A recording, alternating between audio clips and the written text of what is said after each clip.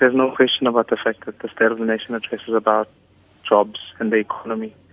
That in fact President Jacob Zuma must be able to demonstrate to all of us how in fact he's going to create jobs.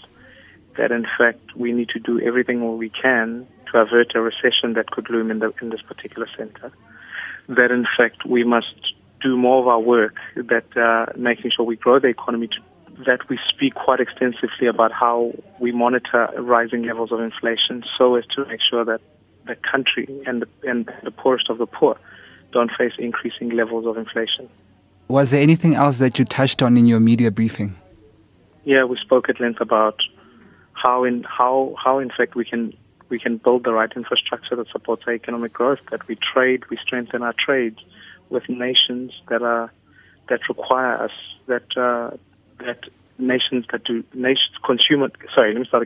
we strengthen trade relations with consumer nations such as the USA to make sure that those agreements are in place so that we can become a nation that exports more of our goods to nations that require them.